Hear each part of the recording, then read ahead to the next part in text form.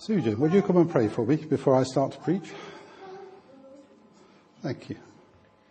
God, thank you so much for Paul, that as you anointing him as our minister. Give him courage this morning as he speaks the word of God to us, and we really just want to renew with your word. So I pray that you will be with him all the way through. I pray in Jesus' name. Amen. Amen. Thank you, Sujan. Sujan prayed for boldness there, and sometimes I bring quite a challenging message. Today is a message of encouragement for you, hopefully. So hopefully you'll be encouraged rather than going away thinking, oh, I can't do that. Oh, wow, that's too much for me. Hopefully this will be an encouragement for you to realise that, yes, all things are possible with God. So I'm going to preach this morning from Psalm 32. As you know, we're doing a series of preaching on the Psalms, the first book of Psalms, Psalms 1 to 41. And today I'm going to be speaking on Psalm 32. And in the NIV it says this: Blessed is he whose transgressions are forgiven, whose sins are covered. Blessed is the man whose sin the Lord does not count against him, and in whose spirit is no deceit. When I kept silent, my bones wasted away through my groaning all day long. For day and night your hand was heavy upon me. My strength was sapped as in the heat of summer. Then I acknowledged my sin to you, and did not cover up my iniquity. I said, I will confess my transgressions to the Lord. And you forgave the guilt of my sin. Therefore, let everyone who is godly pray to you while you may be found. Surely when the mighty waters rise, they will not reach him. You are my hiding place. You will protect me from trouble and surround me with songs of deliverance. I will instruct you and teach you in the way you should go. I will counsel you and watch over you. Do not be like the horse or mule, which have no understanding, but must be controlled by bit and bridle, or they will not come to you. Many are the woes of the wicked, but the Lord's unfailing love surrounds the man who trusts in him. Rejoice in the Lord and be glad, you righteous. Sing, all you who are upright in heart. Amen. I want to look this morning particularly at verse 8. I will instruct you and teach you in the way you should go. I will counsel you and watch over you. Here, God is saying not only to the psalmist, but also to each one of us, look, I have a specific plan and purpose for each one of you, and I want you to walk in that plan and purpose. And oh, by the way, I, your God, will instruct you in the way I want you to go. I'll help you to work out how to do it. And I'll watch over while you do it. And by implication, if there are any problems along the way, I'll be there to help you sort them out. What's the condition that God puts on this amazing promise? Well, there's only one that I can see, and it comes in verse 10. And it's one that should be obvious, and one that we need to adhere to in order to fulfill God's purposes anyway. It says, the Lord's unfailing love surrounds the man who trusts in him. The Lord's unfailing love surrounds the man who trusts in him. So the inference of all this is that God speaks to us. As Paul was sharing, there was a real sense of God's presence at conference as Chris Cartwright took over the reins of Elim. And we can have confidence that as the Holy Spirit was there, he would have been speaking not only to Chris, but also to those others on the leadership team there with him to say, come on guys, this guy needs your support. get round him, help him, protect him, love him, give him your wisdom. Because moving from being a member of the NLT to moving to being the General Superintendent may not sound a lot, but the responsibility that comes onto the shoulders of that man are far, far greater than just a move of position. I know that when I was ordained into the Elim Church and I came to take over from Nick in here, somebody asked the question, well, what's the difference going to be? And Nick gave a very good answer about why the responsibility of moving the mantle almost, as happened in the Bible, does bring with it huge responsibilities. And I soon found out that to be true. And so we need to carry on praying for Chris in our prayer times. So God does speak to us, and as we walk in his will, he carries on speaking to us. It may not be in an audible voice, although there are several examples of this in the Bible. But as we trust in him and walk his path, he will speak to us. The Bible, his written word, is our yardstick against which we should measure all other forms of guidance. If the guidance cannot be backed up by Scripture, then we almost certainly should ignore it. There are many ways in the Bible that God speaks to his people. Just a few of them. These are on the website, so you don't need, if you don't want to try and scribble them down now, because they're going to come quite fast. You can go onto the website and you'll be able to read it and you'll be able to hear it as well. Or you can have a top copy of my transcript if you're not on the net. So just a few of these are promptings of the Holy Spirit, Acts 13:2. The counsel of godly people, 2 Samuel 12, 1-14. Words of knowledge, wisdom and prophecy, 1 Samuel 9:19, Matthew 22 and 15-22, and Acts 11:28. The voice of conscience, 2 Corinthians 1:12. Visions, Acts 16:9. Dreams, Genesis 37 and 5-9. Angels, Matthew 22 and 15-22. His audible voice, 1 Samuel 3 and 1-14. And confirming circumstances, 1 Samuel 14, 6-12. Not surprisingly, in order to discover God's will for us, we need to get to know him. This takes time, as with all friendships and relationships. They develop over months and years rather than days and weeks. Although nowadays there are those who claim to have a new best friend after having spent 2 weeks in a holiday camp with them, or on a reality television show.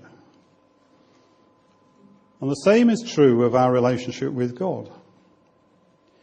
We need to give him our attention and study his word in depth so that we can discover more and more about him. We'll never discover everything this side of heaven, but we can, through our own efforts, find out a lot about him. This, I know, is increasingly difficult in the busyness of modern life. But if we truly want to serve him, then we need to put the effort in. As we put the effort in at work or school or in a relationship with someone else in order to advance ourselves, then in order to advance our relationship with God, we need to put in at least as much effort into building our relationship with him. And I would suggest probably more. As I said before, God can speak directly by his Spirit. We can test whether it's God's voice or not. God's voice will always acknowledge Jesus as Lord and align with the written word of God in Scripture. If it doesn't, be very careful about what you do with what you're hearing.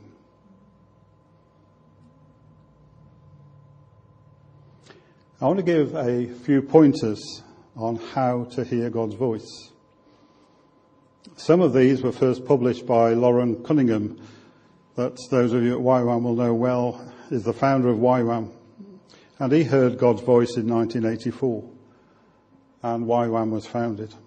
And these are some of the thoughts amongst these which he's put down on hearing God's voice.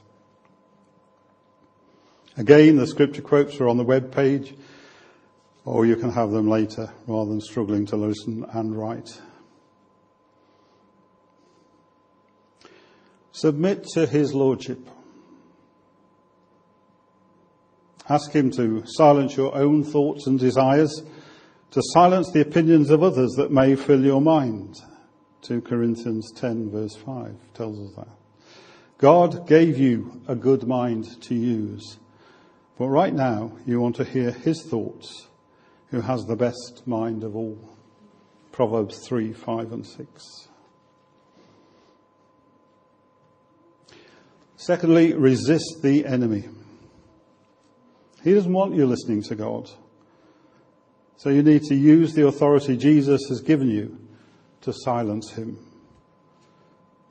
That's in Ephesians 10 verse 20 and James 4 verse 7. Next, you need to expect your loving Heavenly Father to speak to you. You need to expect him to speak to you. If you wait for him, he will. Exodus 33:11 and Psalm 69:13 and John 10:27 tells you this. Next, God wants to speak in many different ways, as we saw earlier. Don't expect him to speak how you want him to yield your heart to his will, because he won't always speak to you in the way that you'd like him to. But what he says will be what's right for you. Keep a short account of your sins and confess them regularly. It says in Psalm 66:18 that a clean heart is needed to hear God.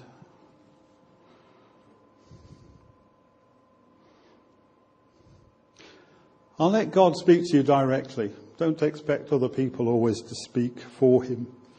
That can be very dangerous. God will speak directly to you, so let him do it. He may use others to confirm what he's saying. Those others will be trusted Christian friends and family around you. But acting on a word brought by others who you don't know can be dangerous. 1 Kings 13 tells the story of how that pans out.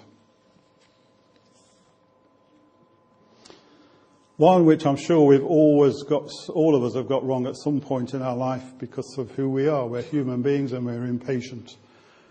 But we need to let things happen in God's timing. Sometimes he will ask you to act immediately. Others to wait until he tells you the time is right. And if he does tell you to wait, it's usually to avoid one of at least 4 pitfalls. There's probably more. And God knows that they're there, so that's why he's telling you to wait. The first of them is pride. God's spoken to me, and I want to tell everybody, and I want to do it now. Avoid pride when God speaks to you. Second one is presumption. Sometimes God doesn't tell us everything that he wants in one go. Sometimes he'll visit us a couple of 3 times to do it. And we can presume after hearing it first time that we have full understanding of what it is that he wants. But you won't. So if you don't quite understand what God said to you the first time, then wait. Because he will make it clear. So don't presume, because you've heard half a story, that it's right. Third one is missing God's timing and methodology. Don't do that. And the last one is bringing confusion to others. Sometimes the message that God brings you isn't only for you yourself. It's also going to involve other people as well. And if you start to act immediately before God's had a chance to speak to those people, you're going to bring confusion to them. Because God needs to speak to them and prepare their hearts as part of God's plan as well. You can read about that in Mark 5 verse 19 and in Luke 9 verse 36. So we need to be careful when God speaks to us.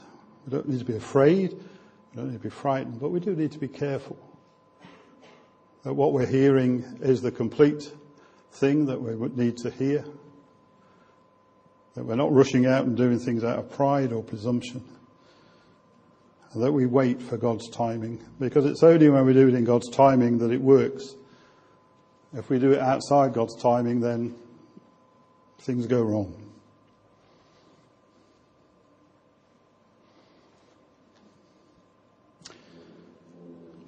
God will reveal your calling. Every follower of Jesus has a unique ministry. We're told that in Romans 12 verse 1, in Corinthians 12, in Ephesians 4:1, in 1 Peter 4:10 and 11. So God tells us in lots of places that we have a unique ministry in Jesus. And the more you seek to hear God's voice in detail, the more effective you will be in your own calling. God's guidance is not a game. It's a serious business where we learn what God wants us to do and how he wants us to do it. It's not something that we need to take flippantly. It's something we need to be. It's one of those times when we need to be serious with God. Sometimes we can be joyous, as we've heard in the last few weeks. Sometimes we can be really going there praising and worshipping. But there are times in our relationship with God when we need to be serious. And this is one of those times when we're seeking God's calling upon our life.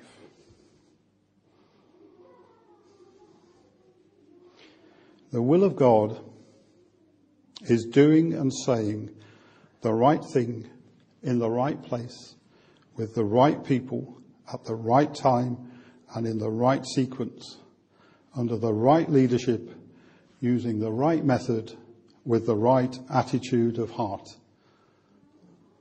Let me say that again. The will of God is doing and saying the right thing in the right place with the right people at the right time and in the right sequence under the right leadership, using the right method with the right attitude of heart.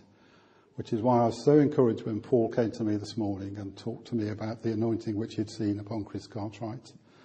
Elim, if Paul is to be believed, and I have no reason not to, is under the right leadership at the moment. So that's one of those criteria filled. Sounds daunting, doesn't it? That's a daunting word to say as well. Sounds daunting, doesn't it? But God's gracious. He very rarely expects us to take on huge tasks immediately. And to return to the original verse we were looking at, verse 8, there are huge reassurances within that verse. It says, I. That's God. Not you, not me, not someone else, however well-meaning, who thinks God has spoken. But God himself will instruct you. Not maybe, not perhaps, not possibly, will instruct you. Having instructed us, God then says, not only will I, God, instruct you, but also I, God, will teach you in the way you should go. God isn't about giving us instructions and then saying, get on with it. He knows that we need teaching for some, if not all, of the things he instructs us to do. And being the loving God he is, he undertakes to not only instruct us, but also to teach us. Isn't that great? You would have thought that would be enough, really, wouldn't you? But no. God goes on to say that he, God, will counsel us. What does that mean? Quite a lot. The dictionary tells us counsel means advice, guidance, direction, instruction, information, enlightenment. God will do all that and more. Enough, you say, I'm convinced. But no, God doesn't stop there.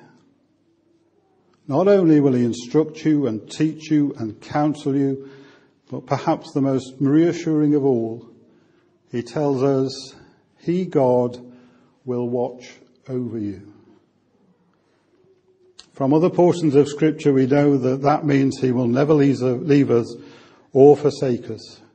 He will hold us firm in his hand and never let us go. Enough now to convince you that God has a plan and purpose for your life, and he will guide and direct your steps in it if you will let him.